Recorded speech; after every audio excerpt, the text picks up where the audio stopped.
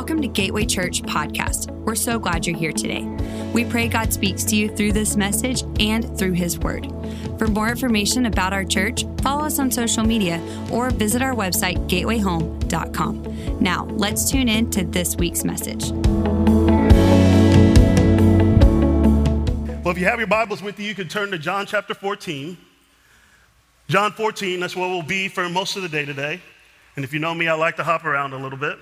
But we've been in a series entitled, I Am. And we've been talking about the 7 statements that Jesus made in the book of John, where it's not just about what Jesus does, it's about who He is. And how whenever we understand that, it reframes and transforms our entire lives. And over the last few weeks, if you haven't been here, you can go on YouTube, you can check out the rest of the messages. But over the last few weeks, we've been honing in on one of these. Today, we're going to hone in on one, and then next week we'll finish it with the resurrection and the life. But today, the title of the message is, I am the way, the truth, and the life. I am the way, the truth, and the life. I don't know if, when you were younger, I don't know if you have any stories where you tried or attempted to run away. You tried to get away from home. I remember one time in my life, I was just upset, and it's funny because it wasn't that big of a deal. I don't even remember what I was upset about at the time, but I was upset. My mom had probably done something, and I was like, you know what? I've had enough. I'm gonna make it out there on my own. It's gonna be okay. So I packed up my sleeping bag at the time. I had this image, had choo-choo trains on the side of it. I packed it up and tried to put all my toys in there because I was gonna need the toys. Probably put some food in there as well. But the problem was it was a 2-story apartment, so I lived to where I couldn't get out from the top, so I was gonna have to sneak my way downstairs, out the door, and hopefully none of my other 4 brothers and sisters or mom would actually see me. So I eventually managed my way to get out, and I went around the corner and I just hid. But the problem is, when you don't have a mode of transportation, and you don't even know where to go, you just go around the corner, you kind of just sit there. So I think I eventually went and played basketball with my friends, and then it got dark and I got hungry, so I just went back home. Because there's no place like home, even when I was in college.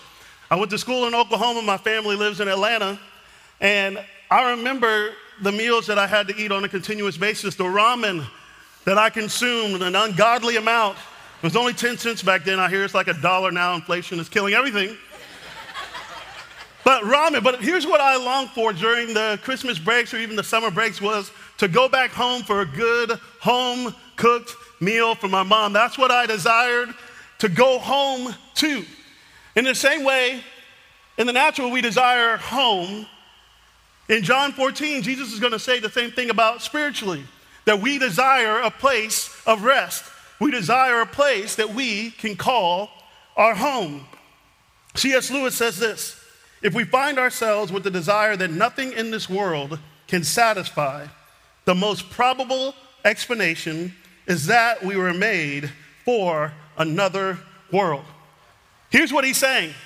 He's like, no matter how much success you have on this earth, no matter how much money you have, no matter how many relationships you have that are even healthy, all these things are good. They're not bad things. But getting more of that won't help you feel more fulfilled. If this isn't your home, if this isn't your final destination, it's not something that's going to give you life because you were made for something greater and you were made for something else. And in John 14, we're going to read verses 1 through 7. Jesus talks about this. He says, don't let your hearts be troubled. He's talking with his disciples in the upper room. Trust in God and trust also in me. There is more than enough room in my Father's house. If this were not so, would I have told you that I'm going to prepare a place for you? When everything is ready, I will come and get you, so that you will always be with me where I am. And you know the way to where I am going. No, we don't, Lord, Thomas said. We have no idea where you are going. So how can we know the way? Jesus told him, I am the way, the truth, and the life. No one can come to the Father except through me. If you had really known me, you would know who my Father is. From now on, you do know him and have seen him. So let's give some context to this passage. This passage occurs at Jesus' final Passover celebration. They had just had the Last Supper. They had just walked through what we call Palm Sunday, which is today. And there's an expectation that Jesus is going to step into his rightful place. But on the back end, Jesus starts sharing with the disciples some pretty discouraging news. He says to them, after he's washed their feet, one of you is a traitor, which I'm sure everyone started looking around like, who is it? One of you is a traitor. Peter, you're going to deny me. I'm going to go to the cross and die, and then I'm going to leave. That's what he's laying out, and they're gripped with fear, they're gripped with anxiety, they're gripped with doubt, and Jesus in this moment steps in. He says, don't let your hearts be troubled, because they thought that Jesus was about to step into his throne and they were going to reign alongside him. They had the same expectation of the Messiah that would come and remove the power of Rome and free them from the bondage that they were in at the time. Palm Sunday, we celebrate that. Palms are actually a sign or a symbol of a revolution. And a colt is a symbol of victory and royalty. So they thought this is it. This is the moment he's coming to Jerusalem. This is what happened whenever Roman generals came back from a victory. They would parade down to the main center where everybody was, and there would just be a celebration of all that was happening. They said, it's finally happening. Jesus is about to go in and he's about to reign. And he's like, yeah, that's not going to happen the way that you think it's going to happen. See, you have a desire and you have a want for a king, but I'm here not just to give you what you want. I'm actually here to give you what you need. And what you need is to be freed from the power of sin, and you need to be freed from the power of death. But in this moment, he speaks comfort to his disciples when they should have actually been speaking comfort to him, because he was in his last hours, about 48 hours before he would go to die. And he says, do not let your heart be troubled. He's like, put your heart at ease. And here's what he's saying to them. Even though there's trouble that's around you, that doesn't mean the trouble has to get in you. That your heart doesn't have to be troubled by things that are on the outside. If trouble touches your life, it doesn't have to touch your heart. What's on the outside doesn't have to affect on the inside, because I can give you peace. But here's the remedy. See, many times we can think, okay, there's trouble, let's try to figure this out. I'm smart, God's giving me intellect. He actually says, trust. Trust is the solution for trouble. Because here's typically what we go to. Whenever we're in trouble, we actually go to the thing that we trust the most. The question is God the place that you go whenever you are in trouble? The psalmist in Psalm 27, verse 13 says this, I would have lost heart unless I had believed that I would see the goodness of the Lord in the land of the living. He's saying, I would have lost heart, I would have lost hope unless I had believed or unless I had trusted in the goodness of God, even in the midst of trouble. It's important for us to catch this, because he says to them, I'm actually going to prepare a place for you. He's talking about heaven. He's saying, heaven is a prepared place for prepared people. I go to prepare a place, and the word mansions there isn't like this manor that you're going to get with like 15 rooms. That's not what that word means. It means dwelling place or abiding place. Here's what he's trying to say. Heaven is a place where God's presence dwells, and you can abide with him forever and be united to him. That's what he's saying in this moment, because that's what we desire. And I know you have to think about it. Jesus was actually a carpenter while he was here on earth. I want to submit to you, he's actually still a carpenter in heaven. He's still preparing and building a place for us, and he's building his church through us. He's still preparing a place, because that's what we do for the people that we love. Whenever we had our first daughter, I have 4 kids, 2 girls, 2 boys. The ages 8, 7, 5, and 4. So my wife is the hero in our family. But whenever our first daughter was born, we had just gotten our first house, and my wife had the idea that she wanted to paint the nursery to get prepared for everything. Now, many of you don't know me that well, but here's one thing you need to know. I'm probably the least handy person you've ever met in your life. Yet I'm thinking, hey, newly married, first kid, I want to say that I was a part of this, and I want to say I did something. So I was like, don't worry, I'll grab the paint. We'll come in here and we'll paint it. We'll do it yourself. And this was one of the projects that I should not have done by myself. And the paint job was done, but it was horrible. It didn't go well because she was pregnant at the time, and we had a lively discussion, but it was okay. She was born. But it even happened whenever we moved to Houston three years ago, 2019, May of 2019. We came down 5 separate times before our kids came down here. Once to buy the home, once to bring the movers down, and then once to bring them down. And I want to let you know, we did not forget a space for any one of them. And here's why. Because love always goes ahead of us to prepare a welcome, and God is doing the same for every single one of us. He's preparing a place for us. But Thomas asks a unique question that gets to the statement that we're going to focus on today. He says, where are you going? And Jesus is like, you know where I'm going. And Thomas, who always gets a bad rap, is doubting Thomas. Just so you know, all the other disciples doubted as well. But he's always asking these questions like, hey, God, Jesus, I don't know where you're going.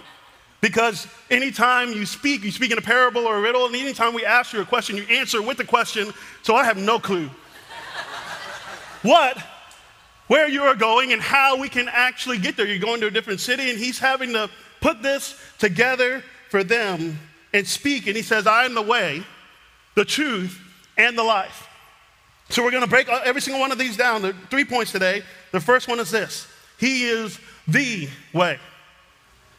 He is the way. He didn't say, I will show you the way. He said, I am the way. And this is a big statement. If you're going to go to my Father's house, if you're going to get to heaven, I am the way. See, Christianity is exclusive and inclusive. It's both. It's exclusive to every false god, ideology, or religion, but it's inclusive to every single person. Any person can get in. I know in today's world it's a little bit controversial to be clear about the way to heaven and the fact that the truth that there is only one way. Because this is the statement that Jesus makes. This isn't my statement, so don't get mad at me. He makes the statement, I am the way. No one gets to the Father except through me. And many people would think, well, this is unfair, there's only one way. But it was actually brilliant. Because it means no matter who you are, no matter what you've done, no matter your background, your ethnicity, no matter how you look, no matter your experience, that everyone can come to the foot of the cross and be saved. Because he is the way. Acts 4:12, Apostle Peter says this, there is salvation in no one else. God has given no other name under heaven by which we must be saved. What's interesting is the early Christians weren't called Christians. They were actually called followers of the way. Whenever Paul went to go after and persecute the Christians at this time, he called, I'm going to get the followers of the way, because the way that they lived was different than the way the rest of the world was living at that time.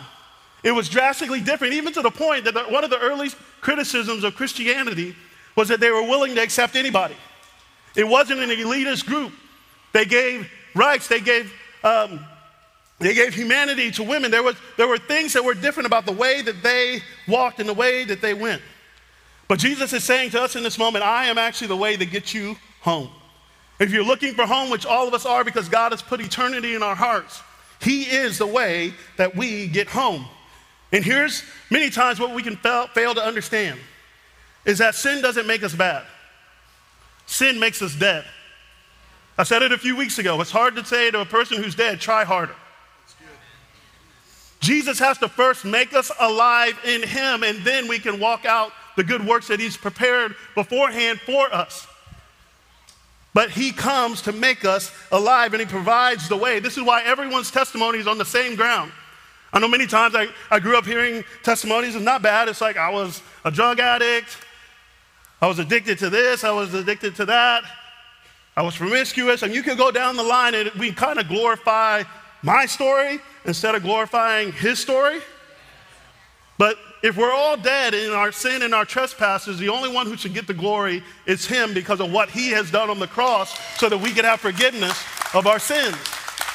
Yes, we should share our story, but the beautiful part of it isn't our part, it's what he has done for us and the truth that we said yes. My mother-in-law came into town. She comes in frequently, but she came into town the other day, and she uses Google Maps. And I use Waze personally. But I'm not a Waze snob, don't worry. But if you use Apple Maps or Android, I can't help you. It's just, we're on different wavelengths here. But she uses Google, and the reason why I don't love Google because it's like gives you the option, hey, do you want to take the route that goes 20 minutes slower to your destination? And I'm like, that makes absolutely no sense. I wouldn't do that.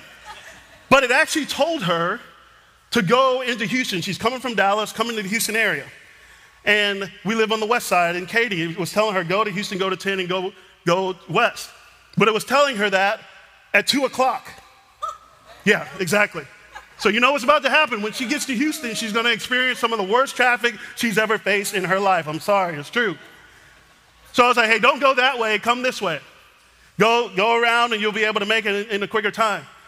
And then she got here, she was like, okay, let's go home. I was like, yeah, you can do Google Maps again if you want to, but it's going to send you this way, and at this time of day, it's actually much quicker to go this way. She's like, you know what? I'll just follow you. I was like, you know what? That's a great idea. But why do you think she said, I'll just follow you?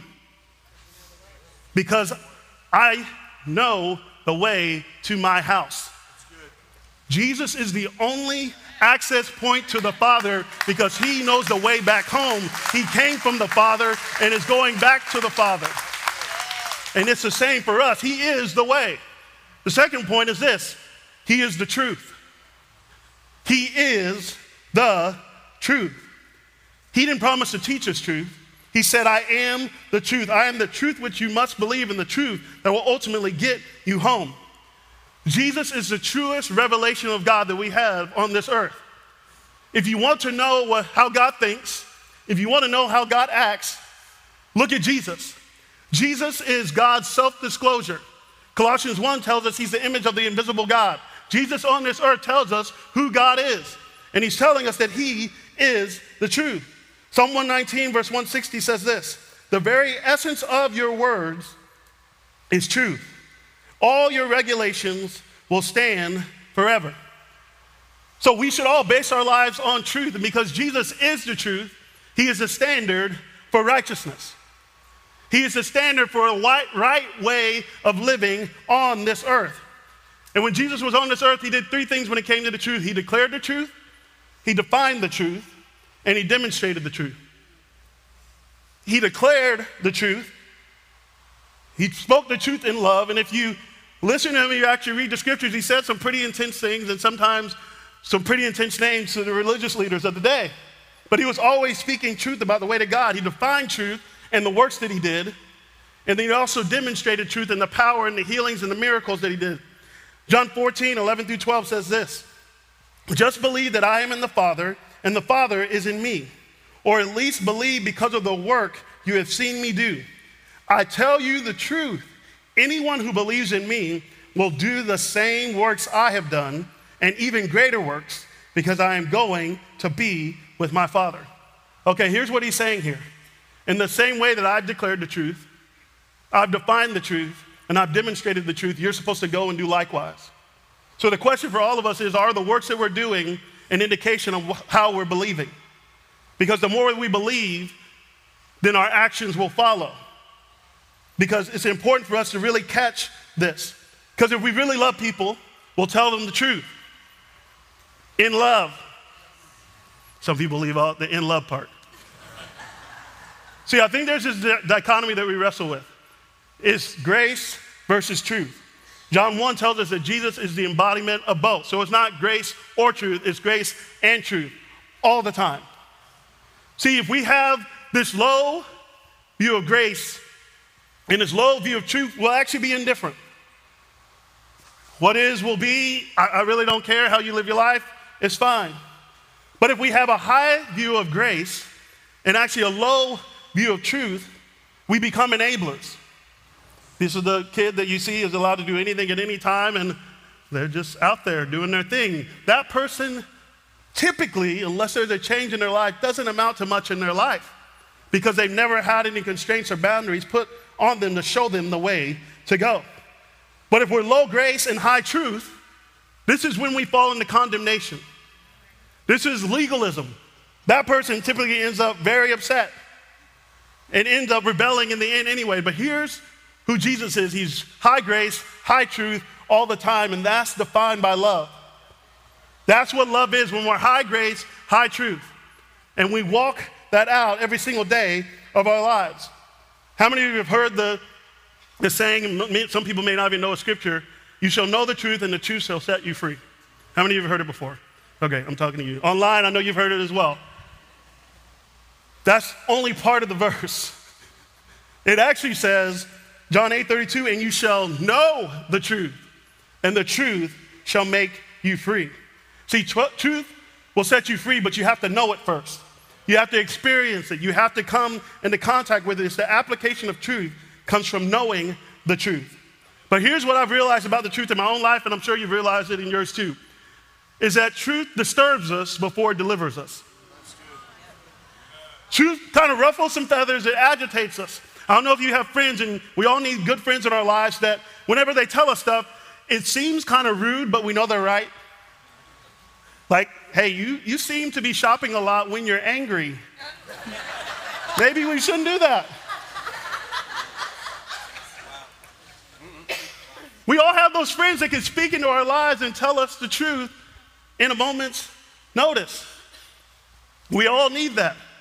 And the truth sometimes disturbs us. And Jesus said many things. He said, love your enemies. I don't want to love my enemies.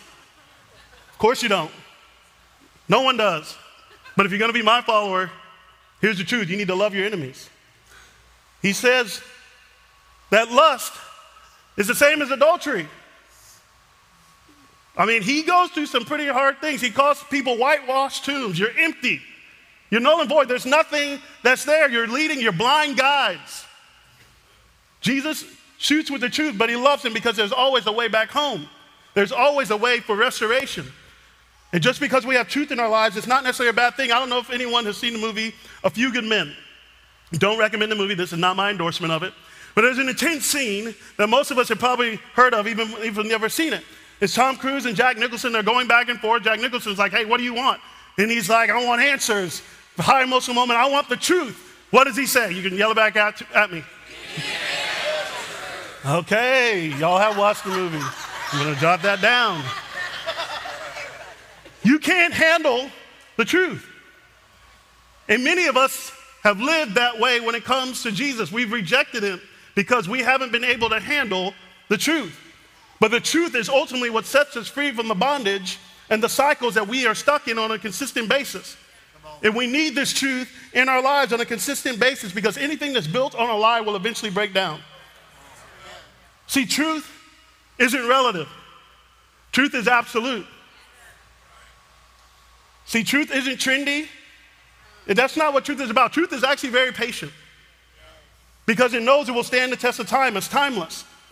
And we have to understand that in our lives. The only thing relativists are certain of is that there are absolutely no absolutes. Like, we can't live with relativity. But here's the thing, confusion reigns in the absence of truth. If I were your enemy, the one thing that I would hope that you would never get is the truth. Because I can ultimately keep you in bondage. Because if I can get you to believe a lie long enough, the truth will actually sound like a lie. I don't know if this is happening in your own life. You don't have to nudge anybody right now. Where you tell them the truth, but they believe something about themselves for so long that they're not able to be set free.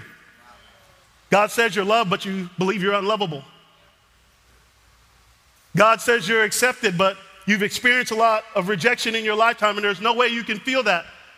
See, if you believe this lie long enough, the truth actually seems like a lie.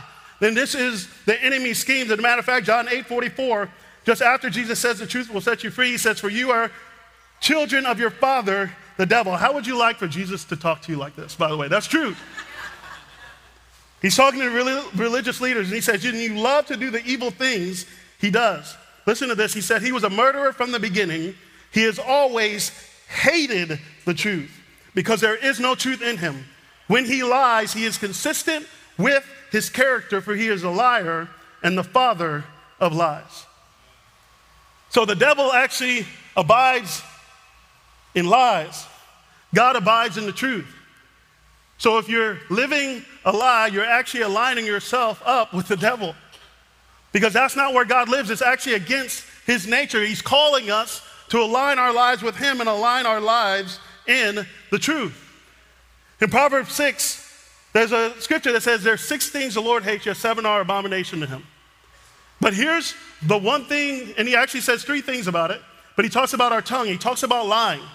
Proverbs 6, verse 19, it says, a false witness who pours out lies and a person who sows discord in a family. I'm going to add in a family, at a job, amongst friends, gossip. Here's actually what gossip is.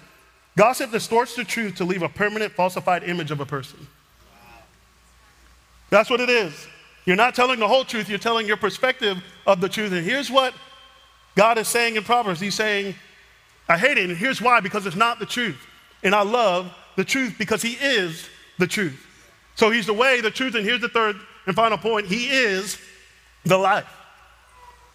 He is the life. See, Jesus didn't just come to offer us the secrets to life. He didn't come as a philosopher. He came as a savior because he needed to save us. He is the life. Without him, there's not life, there's just existence. I was listening to a guy, he was talking about how life is risky. Just going through life. Life is very risky. And he said something that kind of stuck with me. I was like, here's how risky life is. There's a 100% guarantee that you won't make it out alive. I was like, you know, that's a good point.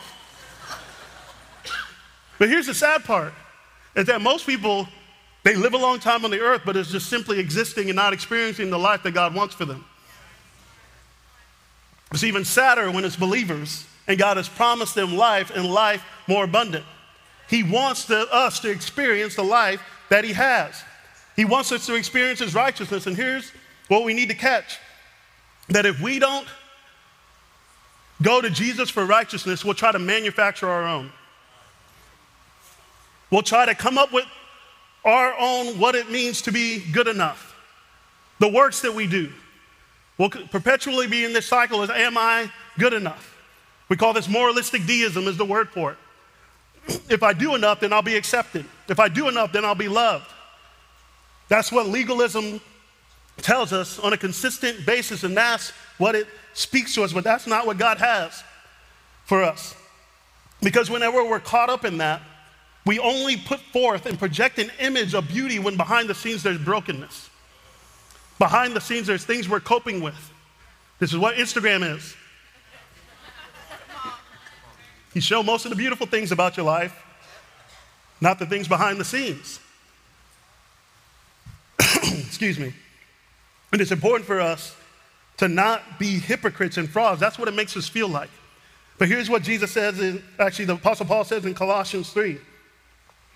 Since you have been raised to new life with Christ, set your sights on the realities of heaven. So he's saying heaven is a real place where Christ sits in the place of honor at God's right hand. Think about the things of heaven.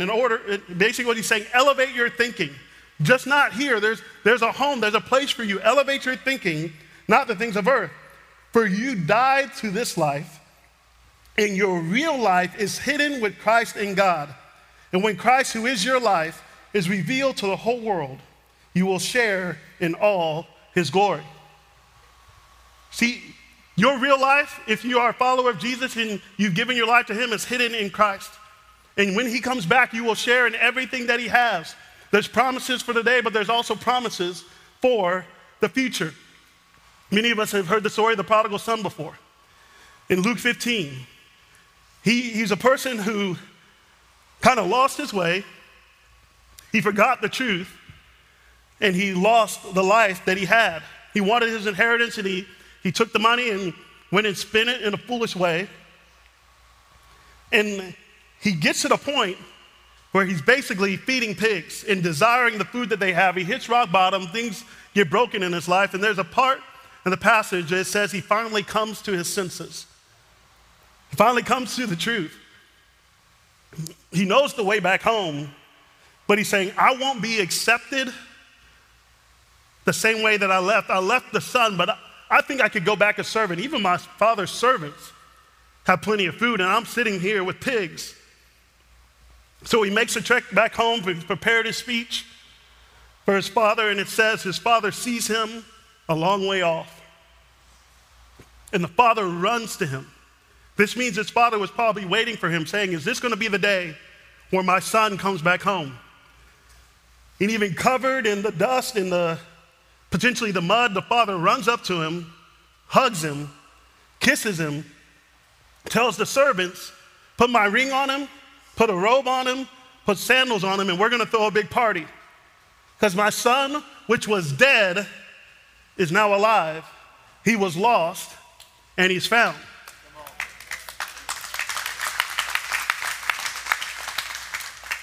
Here's what didn't happen. The father was not trying to pay him back. The father wasn't trying to punish him.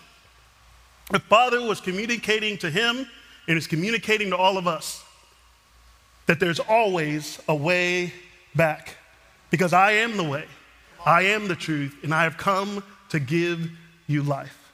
I want you to bow your heads and close your eyes with me.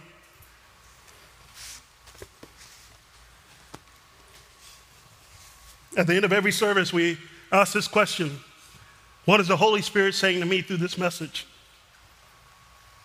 We're all at different places in life. Some of us may be in that place where we're facing trouble. We're wrestling with it, we're fighting it, and we need to be at the place where we trust God more. Some of us may be in the place where we need the truth about who God has called us to be. While some of us have yet to experience the life that God wants us to live, and you may even be watching online and you may be at that place today. And I want to tell you today that you can receive everything that God has for you. He wants to give it to you. In a moment here, we're about to go into another song. And there's a prayer team that will be here in the front. And we want to have the opportunity to pray for you through anything that you may be going through. You don't have to be a member of Gateway Church to receive prayer. I received prayer even before I came out here, but we want to pray for you and with you and join our faith with you. But I also want to talk to some people today who may say, I've lost my way, or I never knew the way. I never knew Jesus was the truth, and I want to experience the life that he has for me. And you want to give your life to him today, and I just want you to do something simple. In saying yes to Jesus, would you just raise your hand in this room or even online and say, yes, I want to experience a life with Jesus. I want to give my life to him. Would you just raise your hand right now in this room if that's you? I see your hand. You can raise it up high so I can see it. Praise God. He wants to touch your heart. You can put your hand down. I want everyone in this room to pray this prayer with me, but especially those who raise your hand. I believe that God wants to move in your hearts. The prayer isn't what saves you. It's a heart that says, yes, I confess you as my Lord and Savior. So let's everyone pray right now. Heavenly Father, thank you for sending your son Jesus on the cross to die for my sin. I accept him right now as my Lord and my Savior. I declare today that you are the way, the truth, and the life. And that is true in my life. Thank you for saving me. From this day forward, I will live for you.